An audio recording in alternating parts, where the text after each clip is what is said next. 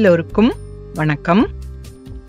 போன வாரம் சொன்ன ஹிதோபதேச கதையில சஞ்சீவிகா கால அடிபட்டதால வர்தமனா அந்த காட்டிலேயே விட்டுட்டு போனதை கேட்டீங்க.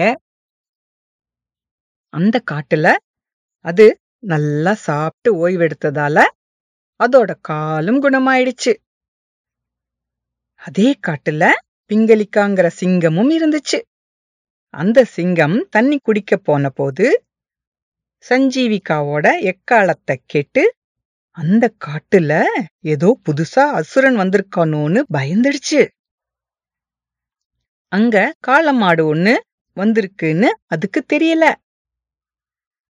கலக்கத்தோட தண்ணி குடிக்காம திரும்பி போயிடுச்சு. சிங்கத்தோட மந்திரியின் பிள்ளைகளான கரட்டக்காவும் தமனக்காவும் சிங்கம் தண்ணி குடிக்காமலே திரும்பி வந்ததை பார்த்து ஏன் சிங்கம் தண்ணி குடிக்காமலே வந்ததுன்னு ஆச்சரியப்பட்டாங்க. தமனக்கா சிங்கத்தோட பிரச்சனை என்னன்னு கேட்டு அதுக்கு உதவணும்னு நினைச்சுது. கரட்டக்காவோ சிங்கத்தோட பிரச்சனையில தலையிட வேண்டாம்னு சொன்னது. தலையிட்டா அவங்கதான் நிறைய பிரச்சனைகளை சந்திக்க வேண்டியிருக்கும்னு எச்சரிச்சு ஆப்பு பிடுங்கிய குரங்கு கதையையும் சொன்னது. அந்த கதை என்னன்னு இந்த பகுதியில பார்க்கலாமா? கரட்டக்கா ஆப்பு பிடுங்கிய குரங்கு கதைய ஆரம்பிச்சது. மகத நாட்டுல சுபதந்தா அப்படிங்கிற ஒருத்தர் சன்னியாசிகளுக்கு ஒரு மடம் கட்ட தீர்மானம் பண்ணி நிலம் வாங்கி கட்டிடம் கட்ட ஆட்களையும் கூட்டிட்டு வந்தாரு. கட்டிட வேலைகளும் ஆரம்பிச்சது. வேலைக்கு நடுவுல ஆட்கள் அப்பப்ப கொஞ்சம் ஓய்வும் எடுத்துப்பாங்க. அந்த கட்டிடத்துக்கு தச்சு வேலை செய்யும் தச்சன் ஒருவன் ஒரு பெரிய மரக்கட்டைய 2 துண்டுகளாக வெட்ட ஆரம்பிச்சு ஆப்பு ஒன்ன பாதி வெட்டிய இடத்தில் 2 துண்டுகளும் சேராம இருக்க அடிச்சு வச்சுட்டு சாப்பிட போயிட்டான். அந்த சமயம் பார்த்து குரங்கு கூட்டம் ஒண்ணு அந்த பக்கம் வந்துச்சு. அந்த குரங்குகள் ஆர்வத்தில் உள்ள வந்து ஒவ்வொன்னா நோண்ட ஆரம்பிச்சது. அதுல ஒரு குரங்கு ஆப்பு இருந்த மரக்கட்டைய பார்த்து எல்லாம் தெரிஞ்ச மாதிரி அது மேல ஏறி விளையாட ஆரம்பிச்சது. ஆப்பு இருந்த நடு பகுதியில உட்கார்ந்து அந்த ஆப்ப அசைச்சு அசைச்சு இழுத்து விளையாடிச்சு. பின் விளைவு எப்படி இருக்குன்னு யோசிக்காம அந்த ஆப்ப அசைச்சு இழுத்ததால என்ன நடந்தது தெரியுமா? ஆப்ப வெளியில இழுத்ததுமே கண்ணை மூடி திறக்கறதுக்குள்ள 2 துண்டுகளும் சட்டுன்னு சேர்ந்துடுச்சு.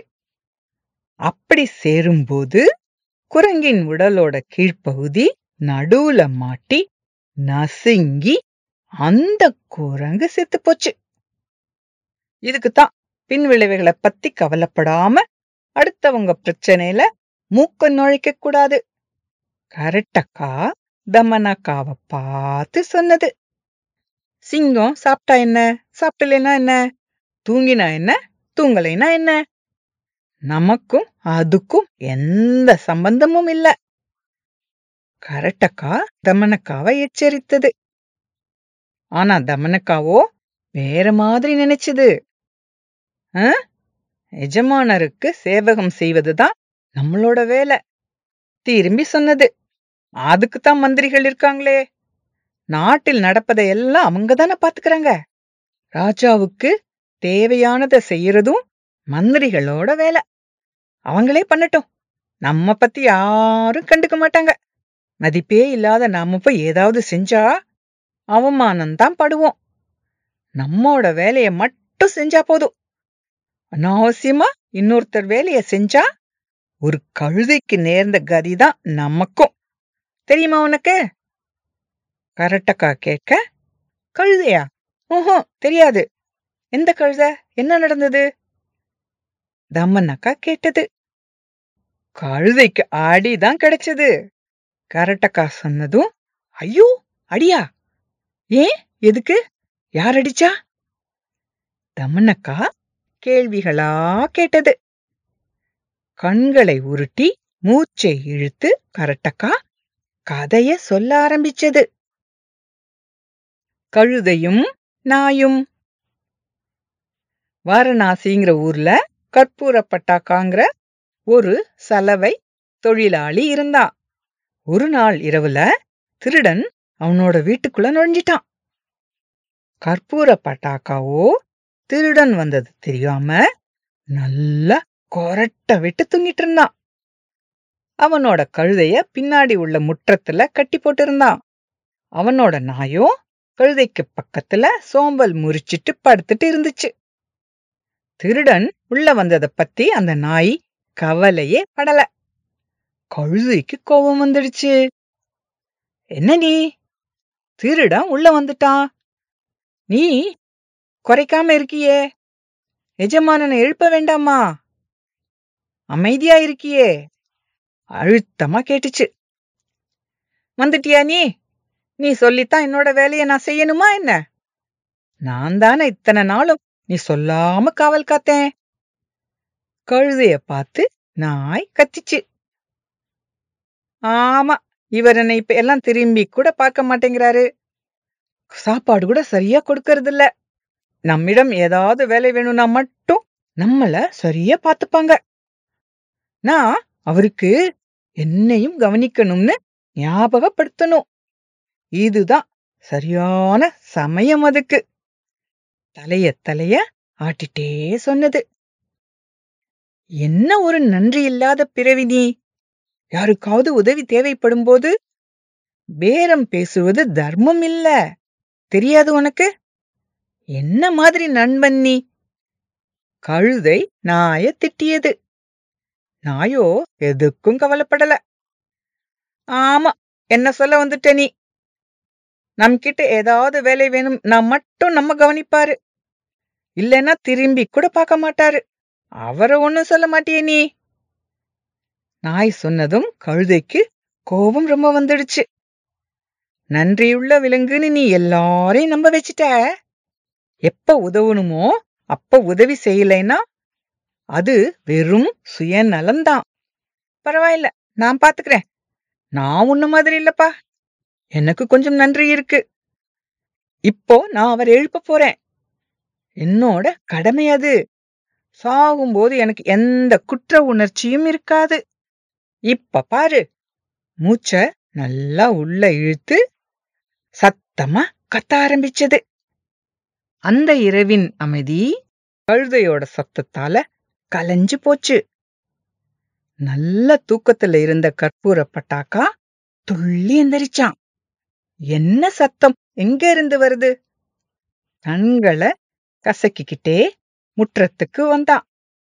அங்க யாரையும் காணல.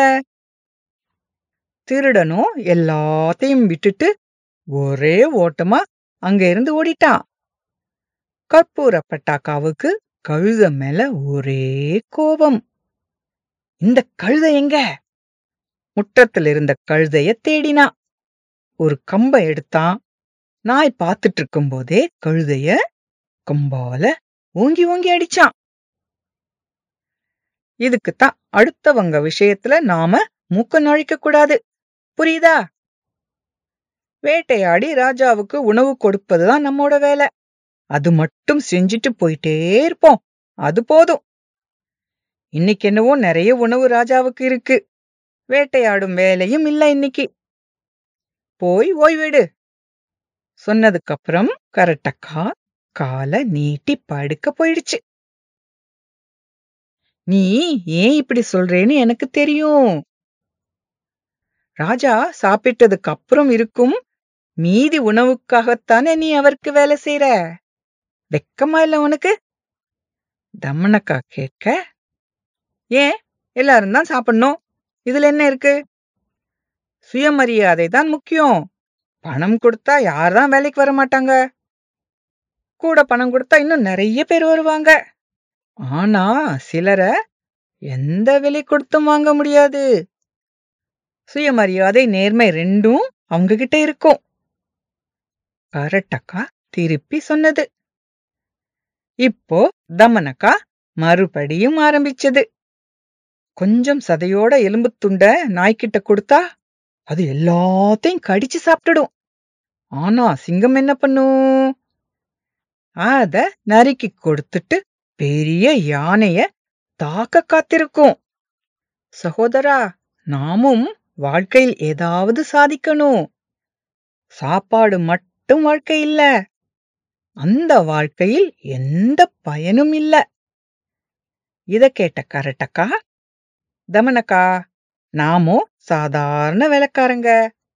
என்ன சொல்றாங்களோ அத மட்டும் செஞ்சா போதும். நமக்கோ எந்த சக்தியும் கிடையாது. இப்படி சாதிக்கணும், அப்படி வாழணும், இதெல்லாம் நமக்கு உதவாது. சரிப்பட்டும் வராது. விட்டுடு. சொல்ல, என்னால இதை ஏத்துக்கவே முடியாது. இன்னைக்கு சாதாரணமா இருந்தாலும் நாளைக்கு ராஜாவாக முடியும். எப்ப வேணாலும் மாற்றம் வரும்.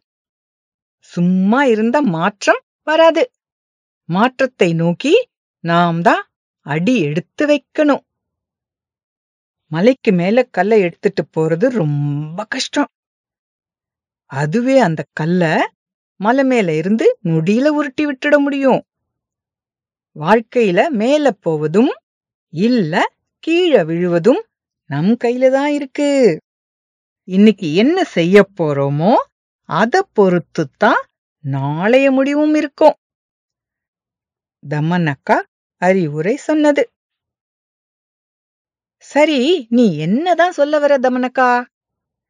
கரட்டக்கா கேட்க, பாரு, ராஜா தண்ணி குடிக்க போன இடத்துல என்னமோ நடந்திருக்கு. ராஜாவுக்கு எதையோ பார்த்தோ இல்ல கேட்டோ பயம் வந்திருக்கு. அதனாலதான் குகைய விட்டு வெளியில வராம மறைஞ்சிருக்காரு. இதுக்கப்புறம் என்ன நடந்ததுன்னு மறக்காம அடுத்த பகுதியில் வந்து கேளுங்க. இதோடு இந்த பகுதி முடிவடைந்தது. மீண்டும் சந்திக்கும் வரை forallOurKids.com சார்பாக நன்றி, வணக்கம்.